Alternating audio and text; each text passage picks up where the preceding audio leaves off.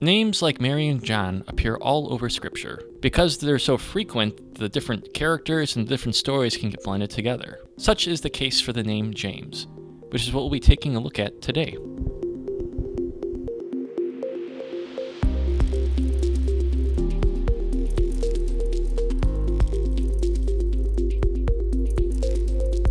So, George, someone recently asked me what the name for this show is all about. As a co-creator of the show, did I ever share to you what the meaning of Cast into the Deep is? You have not? Oh! I thought it came from somebody, like, fishing? Yes. Oh, I'll tell you where I got it from and then where it came from. When I was thinking of names for the show, I was taken back to a time when I was praying in a chapel, and in big gold letters it had the Latin phrase, Duc in altum, which with my kind of pidgin Latin knowledge is like go into or some lead into the deep, go into the deep. Okay.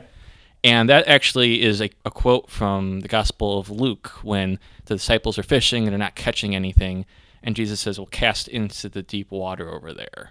So it can mean go out into the deep or cast into the deep. So first I checked to see if that name was taken by anyone on podcasting first. Sure.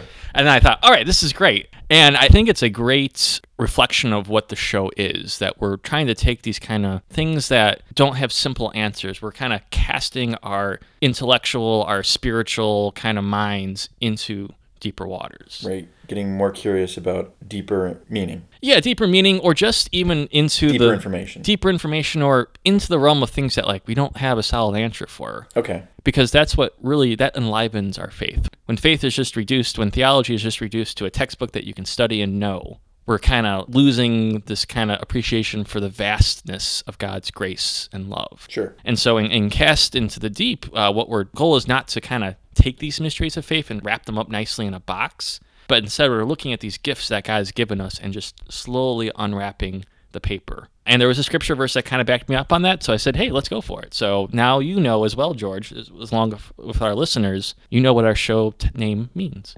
Would that particular passage have anything to do with James?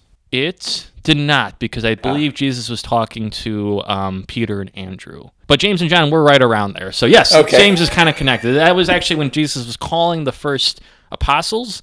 And after Peter and Andrew, the next on this list were James and John. Okay. So yeah, good segue. So that's what we're going to be looking at today, all the different Jameses in the Bible. And what we're going to do today is we're going to be looking at the two apostles named James. We're going to be looking at an early church leader named James and how we got one of the books of our Bible named James.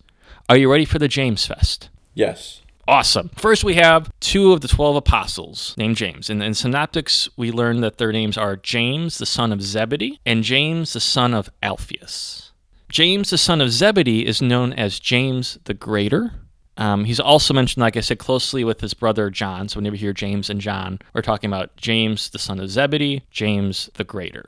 We know James the Greater was part of the inner circle because whenever Jesus does cool, fun things like go up to the Mount of Transfiguration, when he's spending his last moments in prayer in the Garden of Gethsemane, it's always Peter, James, and John are pulled away. So they're kind of like Jesus' inner circle of the 12 apostles. Right. We also hear that in Acts of the Apostles, James was killed by King Herod Agrippa. His body would eventually make its way over to Spain, and there's a huge pilgrimage. You can take a 14-day walk through Spain. It's called the Camino de Santiago, so the Walk of St. James. It's a big fun thing. There's actually a movie called The Way about it with Martin Sheen. Martin Sheen is that's the the dad, right? Yes, yeah. he's in Martin it. Sheen is president in West Oh, Wing. West Wing. Yes. So yeah, Martin Sheen's in it. It's a whole story about a guy going on the pilgrimage with his son, I think. Haven't seen it. Heard good things. Haven't seen it. Do you know where that is in Spain? No. I didn't. I was asking. I genuinely don't know. Okay. That'd be great if if you read the script ahead of time, we could have done some research. I could have. If you know where the Camino de Santiago is, leave a comment. So that's James the Greater, right? All right. The Greater, obviously, not that he was better than James the Less, but that he is more well known. Yes. You mentioned James the Less. Yes.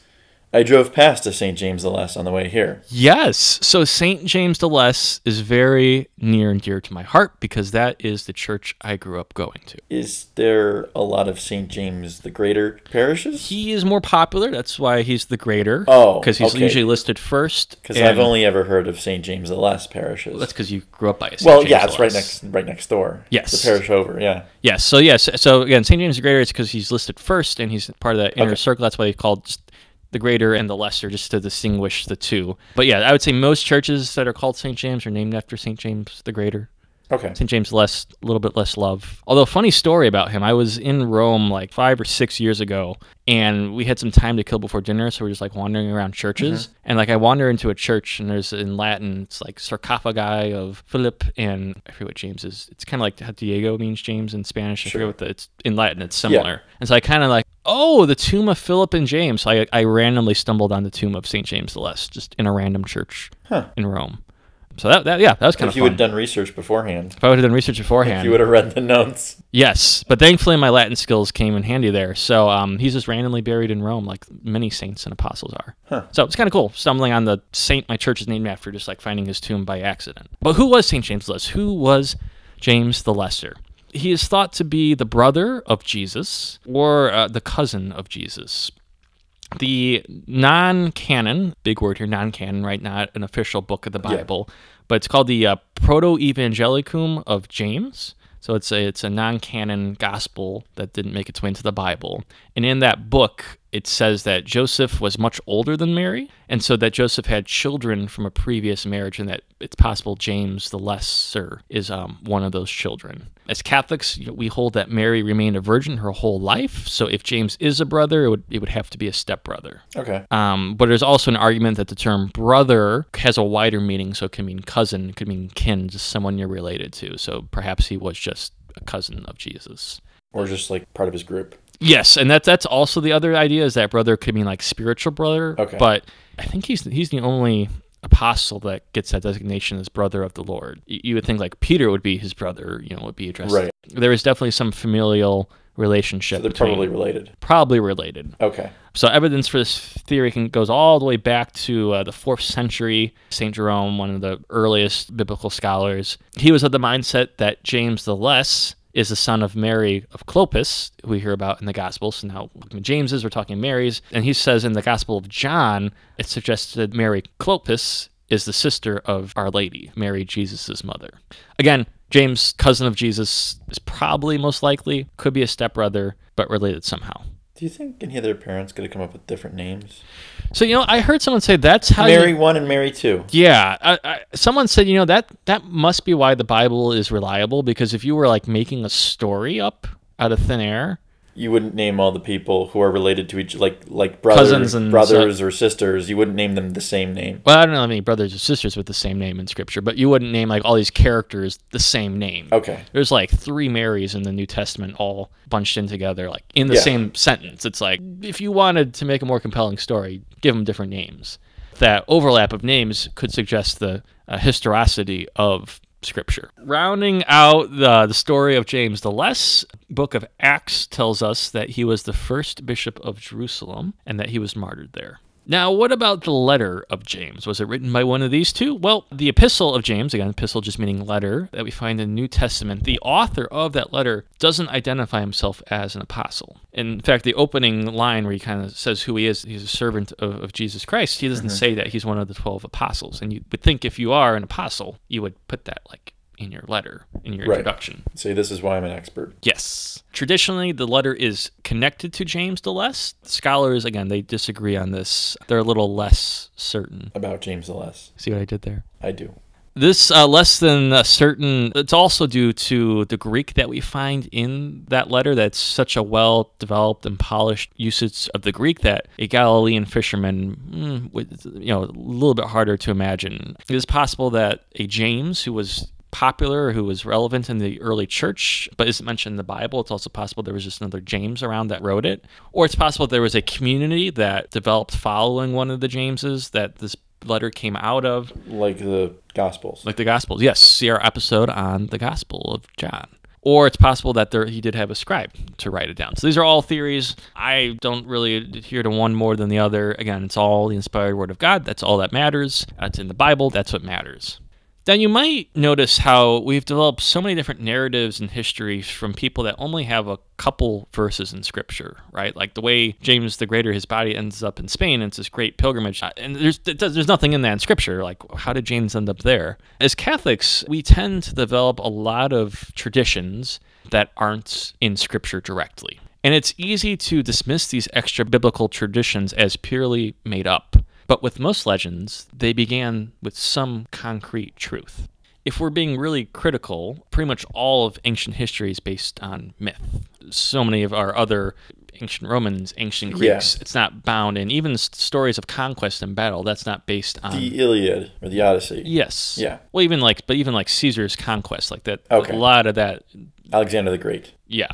Okay. Based on a true event, but definitely not told the way embellished the way it happened. Yeah, and to our modern sensibilities, this appears as untrustworthy, since now when we talk about histories, when we talk about facts, right, the whole fake news and truth movement's kind of like we're really focused on seeing and telling things as they happen. Of course, facts are important, and our decisions should be based off of facts. But there's something powerful about the human ability to share stories and pass on traditions. While they might not always be rooted in concrete facts like we expect of today, there's still immense value to these ancient traditions. In fact, our Jewish brothers and sisters have a word for this called a midrash. Have you ever heard of this, George? Nope. It's a term, it has a variety of meanings, but one of the popular meanings of it is a commentary on Scripture. What it is rabbis reflecting on the sacred Scriptures and developing stories that aren't expressly in Scripture passages. So the most famous one is Abraham, the founder of monotheism, right? Well, obviously before him, they weren't monotheistic. And so this midrash, this really famous one, is that Abraham's dad was an idol maker. Okay. And that one day he broke one of the idols when his dad wasn't around. And so to pass the blame on, he put like a stick and some food out. And his dad said, what happened to the idol? Well, he's like, oh, they were all fighting over the food on the ground there. And that's why some of them broke. And his dad said, they're just statues. How would they fight each other? For Abraham, that started to click things off. If they're just statues, why do we treat them like gods? Okay. Again, that's not in the Bible at all. Right, but it was rabbis reflecting over years and trying to fill in pieces that weren't there. And so it's stories they're made up, but they're made up reflecting on this divine revealed truth. And of course, a story like that wouldn't have the same authority the Bible has, but it's a tradition, it's a story that is passed down from generation to generation. Part of the tradition. So the important thing is these traditions aren't on the same level as the Bible or sacred tradition, which we believe as Catholics is handed down by the Church. But it's a reminder to us that God does speak to us through a variety of ways, including what we call, kind of in the industry, we call these the small T traditions. Like you don't have to believe that's actually St. James the Greater's body in Spain. You don't have to believe that to be a fully fledged Catholic in good standing.